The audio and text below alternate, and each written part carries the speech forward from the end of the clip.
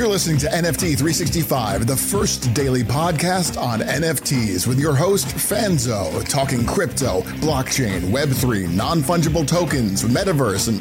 What the is a non-fungible token? We'll get to that. It's time for today's episode of NFT 365, the only daily NFT podcast minting an NFT every day for 365 days. Powered by the ADHD coin at rally.io, here's your host and digital futurist, the ADHD superpowered Brian Fanzo. This show is not financial advice, so do your own damn research. What's up, friends? Welcome back to another episode. And, it's been a heck of a lot of fun, this journey. And I just got to give, a special shout out to those that have really been listening to, each episode, each day. I know it's a lot of content, and I know, part of this for me is, getting to the point, but also, getting the rhythm. And I've got some feedback on this, the idea that, each episode is giving people, a taste of, what's possible, giving kind of a little bit of an entry-level conversation, but also bringing people in. If this is the first time you're listening to the podcast, hopefully nothing I'm saying is overwhelming. I try my best to clarify and, translate the geek speak to the best of my ability. And on this episode, I'm going to talk a little bit about the secondary market, specifically Opensea, but the strategy really works on any of the secondary markets.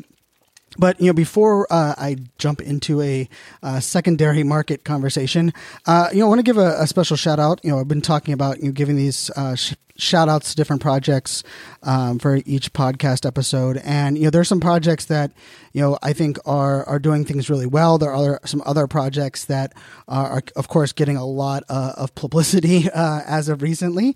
And then, there's other projects that I think are kind of sitting in that, kind of no man's land, no woman's land. But, I've shared this before in the podcast, but, I originally got lucky in the raffle for Mechaverse. And for Mechaverse, it was a project that was massively overhyped. There were some things about the rollout and the art during the initial rollout that got a lot of, I think for me, it was at the time where the market really needed to understand some of the nuances of blockchain, understanding, the required transparency, as I kind of shared on the last episode. But I just want to say, I'm still holding on to my Mechaverse, but I've been very impressed with that community, with the founders' kind of commitment to everything that they have going on. And I just think it's a really creative way. They're kind of, I'd say, don't call it a comeback, as LL Cool J would say. Definitely something to check out. And then another project I want to get just a quick highlight for. It's not in our bag. We haven't minted it or anything, but I just think it's a really interesting use case for NFTs, and it's called Lynx DAO. And it's Lynx DAO is creating a modern golf and leisure club. A global community of thousands of enthusiasts have come together to create one of the world's greatest golf clubs and reimagine the country club. And you guys should check it out. I believe they're Lynx DAO Deploy on Twitter. Lynx DAO Deploy on Twitter. But I think they, for what our thing, actually, I think it's Lynx DAO just Lynx DAO on Twitter. But I think that, the idea of what they're trying to kind of put into action as far as, buying golf courses and pushing some limits, I think can really be a unique way to kind of push forward on what the value of NFTs and really where NFTs are going to fit in, and even the combination of let's just say NFTs and the DAO world itself. So I wanted to get into, for this episode, talk about a little bit about the secondary market. And you guys know with our project Mint 365, we're minting an NFT every single day. And what I mean by that is we're purchasing an NFT before it actually hits the secondary market. We are the first initial buyer of that NFT. So it could be the NFT, the project launched a month ago and they still haven't minted out, which means they still haven't reached their total collection, or it could have minted out, or could have launched 5 minutes ago and we're jumping on it right when it's released. But that's where we've been focusing on the Mint 365 project on. But I will tell you, on top of that, for the last month and a half, I've really been zoning in on this secondary market. And the secondary market can be, it's a wide range of things. And I'm gonna share more strategies on the secondary market over the next couple of weeks. But the one I'm specifically going to share right now is really kind of one of those things for us to be aware of, the way a project works. And so, there are some projects when you buy them on the website, right? You mint an NFT, you mint one of the originals. When you jump over to Opensea and you're checking it out, it'll be kind of a static image or even say content not available yet, because they're going to do the art reveal maybe in a couple days, couple hours. And that's kind of been I'd say half of the projects are doing it that way. Another half of the projects are doing instant art reveal. And one of the things that I've learned is that around the art reveal, it's really important to look at all projects, look at the the listings, the newest listings right after the art is revealed. And then also kind of like look and see what are the rare combinations of properties that could be valuable or could be ones that are unique. Because what I've really noticed, especially in projects that allow you to mint, maybe they have a lower price point, but they allow you to mint, let's say, up to 15 of them, right? One of the things I've really noticed is a lot of people are dumping a majority of those 15 right after the art's revealed. Maybe it's because they wanted to, just wanted a quick buck. Maybe they're new to the NFT space and they see the opportunity to list it for maybe double the price that they sold it on. But this to me is like such a prime location, prime spot to get some value on maybe projects that you wanted to mint on, or even projects that you never planned on minting, but you're kind of just being aware of what's going on. And I will tell you, one of the projects that I was looking at was Doodle Dogs. Yes, Doodle Dogs is the name of a project. And I noticed that they had a lot of, a high mint out. There was a lot of people that were minting a lot of them right away. And so when I opened them up in OpenSea and I looked at the project itself, I went through some of the properties. I went through the actual project just to check it out, make sure that it was one that was legit, check out the founder, see what the utility was. And then I looked at, okay, this is the art, this is the way that, kind of the artwork's built. These are some of the unique characteristics. And what I was looking at was, this is kind of before the rarity tools or Rarity Sniper or any of them, any of these projects hit that market. So I think the sweet spot that I'm going to tell everyone to kind of look out for or kind of keep an eye on if you want to kind of play this game is right, it's between the art reveal and the availability to see what rarity your art might be. And I will tell you, I ended up buying one of these Doodle Dogs on secondary market for very little, for almost, it was a little bit less than double what the mint price was, but the mint price was extremely low. And I messaged the person that was selling it because they had 5, and I was just curious. I said, hey, glad that I was able to grab up one of your NFTs and just curious why you were selling it right away. And the reply back was very honest and simple. And if you're listening to the podcast, I appreciate that. And the reply back was simply like, oh yeah, I didn't really like that art on that one, so I just wanted to flip it and cover my costs. Now I will tell you, when I looked at the combination of rarity elements on this project, and if you go into the properties and you look at the properties that are the least used, right? There's the least amount of them in that art. I noticed that there was the 2 of the most least characteristics or properties of this project were actually included in this one that I ended up buying on the secondary market.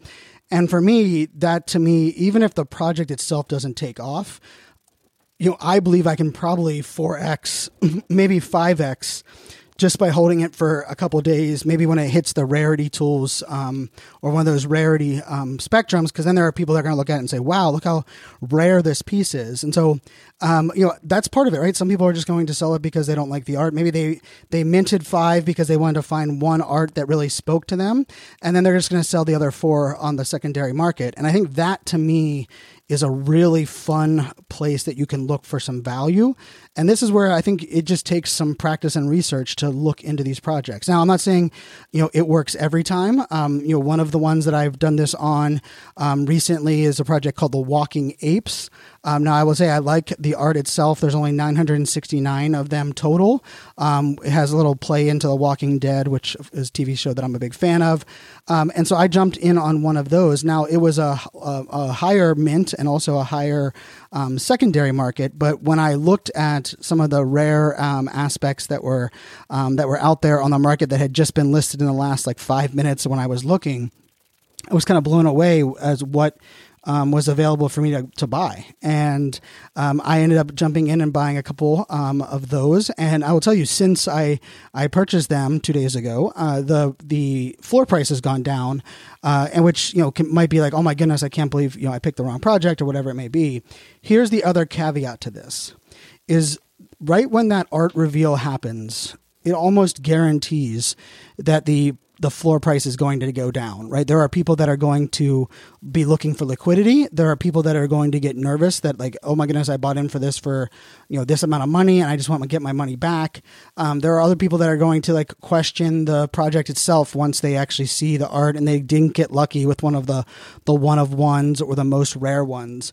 And so one of the things that I also recommend you to do is check out, I like to, the thing that I like to monitor is not really the sale price, the floor price, but I like to look at the average sale price. So I don't really pay attention much actually to the floor price itself, other than I know that's what a lot of public or first timers or newbies are going to look at. But what I will do is I will look at inside of Opensea, I will go into the activity tab, and I'll look and see what are some of the average buys and what are some of the triple or quadruple above floor price sales, and then looking at the characteristics of them. And so although the floor price on this project that I jumped in on 2 days ago has gone down since I jumped in and kind of snatched up what I think are two fairly rare NFTs, I will also tell you that there have been many sales that are double what I paid. And so the beauty of that is I look at this one as, a little bit longer of a hold before I'm going to flip it for, any price or any value. But, I think the more you can get familiar within these projects with some of the trends and the nuances, the easier this stuff will be. And, I'll just kind of share this part of it. A lot of this is reading the nonverbal cues that exist in the digital format. And the reason I say that is, I played, semi-professional poker for a while. I went to a boot camp, a 5-day boot camp with Joe Navarro on reading body language. He's a retired FBI agent. And one of the things he always stressed was you have to first determine a baseline for the person you're trying to read, but also a kind of a baseline of, kind of trends and what is a normal trend versus what is something that is out of the ordinary. And so when you're reading someone's body language, those are things that you're thinking about, right? Just because they're fidgeting with their chin doesn't mean that they're lying, because maybe that's just a normal habit for that person. But for the average person, if their feet are tapping a lot, that shows a nervous piece, right? And so part of the thing that is, that you can work on in this space is it does take a while. And for me, one of the things that I can tell you is that I will look into someone's, look into someone's NFT portfolio, right? If I see someone listing 3 or 4 NFTs and I'm like, ooh, these look too good to be true, I'll often click on their name and see what else they have in their portfolio. And then I'll look at their activity. And what I'll start to see is oh, wow, they don't like to hold on to these NFTs very long. As soon as the art comes out, they try to sell a majority of them, right away for double the money, which, hey, that's perfectly fine. But by seeing that, it will also let me know, okay, can I wait on this person, or should I just snatch this up? Or maybe I should even make just an offer on it rather than buying it for the price they listed it for, because they might be just willing to, get rid of it because they want that liquidity right away. And so these are things that the more you kind of look in there, the more you practice, the more times you take that, that jump at some of these projects, the better, you're going to get at reading some of these nonverbal cues of that secondary market. So hopefully it gave you guys some ideas, some things, some food for thought. Remember this, not financial advice. This is not telling you something that you should, take lightly. But, one of the projects that I was looking at today, it minted at 0.01. So it minted at I think $140 or so. And when I went into the secondary market, there's a lot for sale at right around that same price.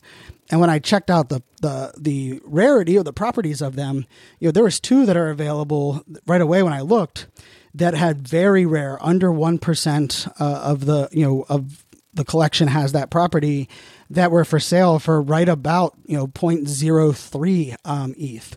And so I know it might seem like, wow, you have to play with a lot of money to test all of this out, but that's actually not really the case. You can kind of test and jump in here and play with some of these collections. Now, of course, if the collection's a bomb or the collection never hits their kind of momentum, then you might be out of luck, right? There's definitely that possibility as well. But there's so many places within the NFT space to find your own specialty, find your own value, and then kind of lean into it. So hopefully that kind of inspires you guys. Love to hear what things you guys are doing on the secondary market. If you use hashtag NFT365 or just tag me on any of the accounts, iSocialFans with a Z at the end. So iSocial FANZ on Instagram, on Twitter, even on Facebook, wherever it may be.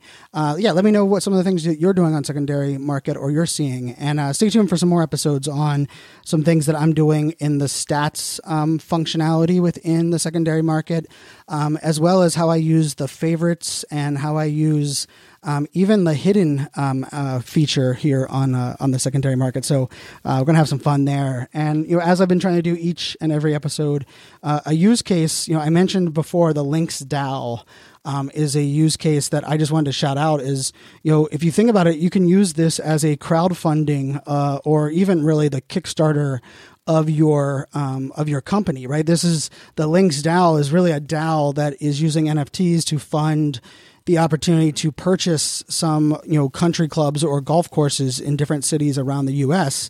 and then give membership and, ownership rights to those that are holding that NFT. So a really cool use case is this idea of, crowdfunding or kickstarting a company or even just a project that can fund the purchase of offline things, kind of like what we saw earlier this year with the Constitution as well. So until tomorrow, my friends, make it a great one. Cheers. Be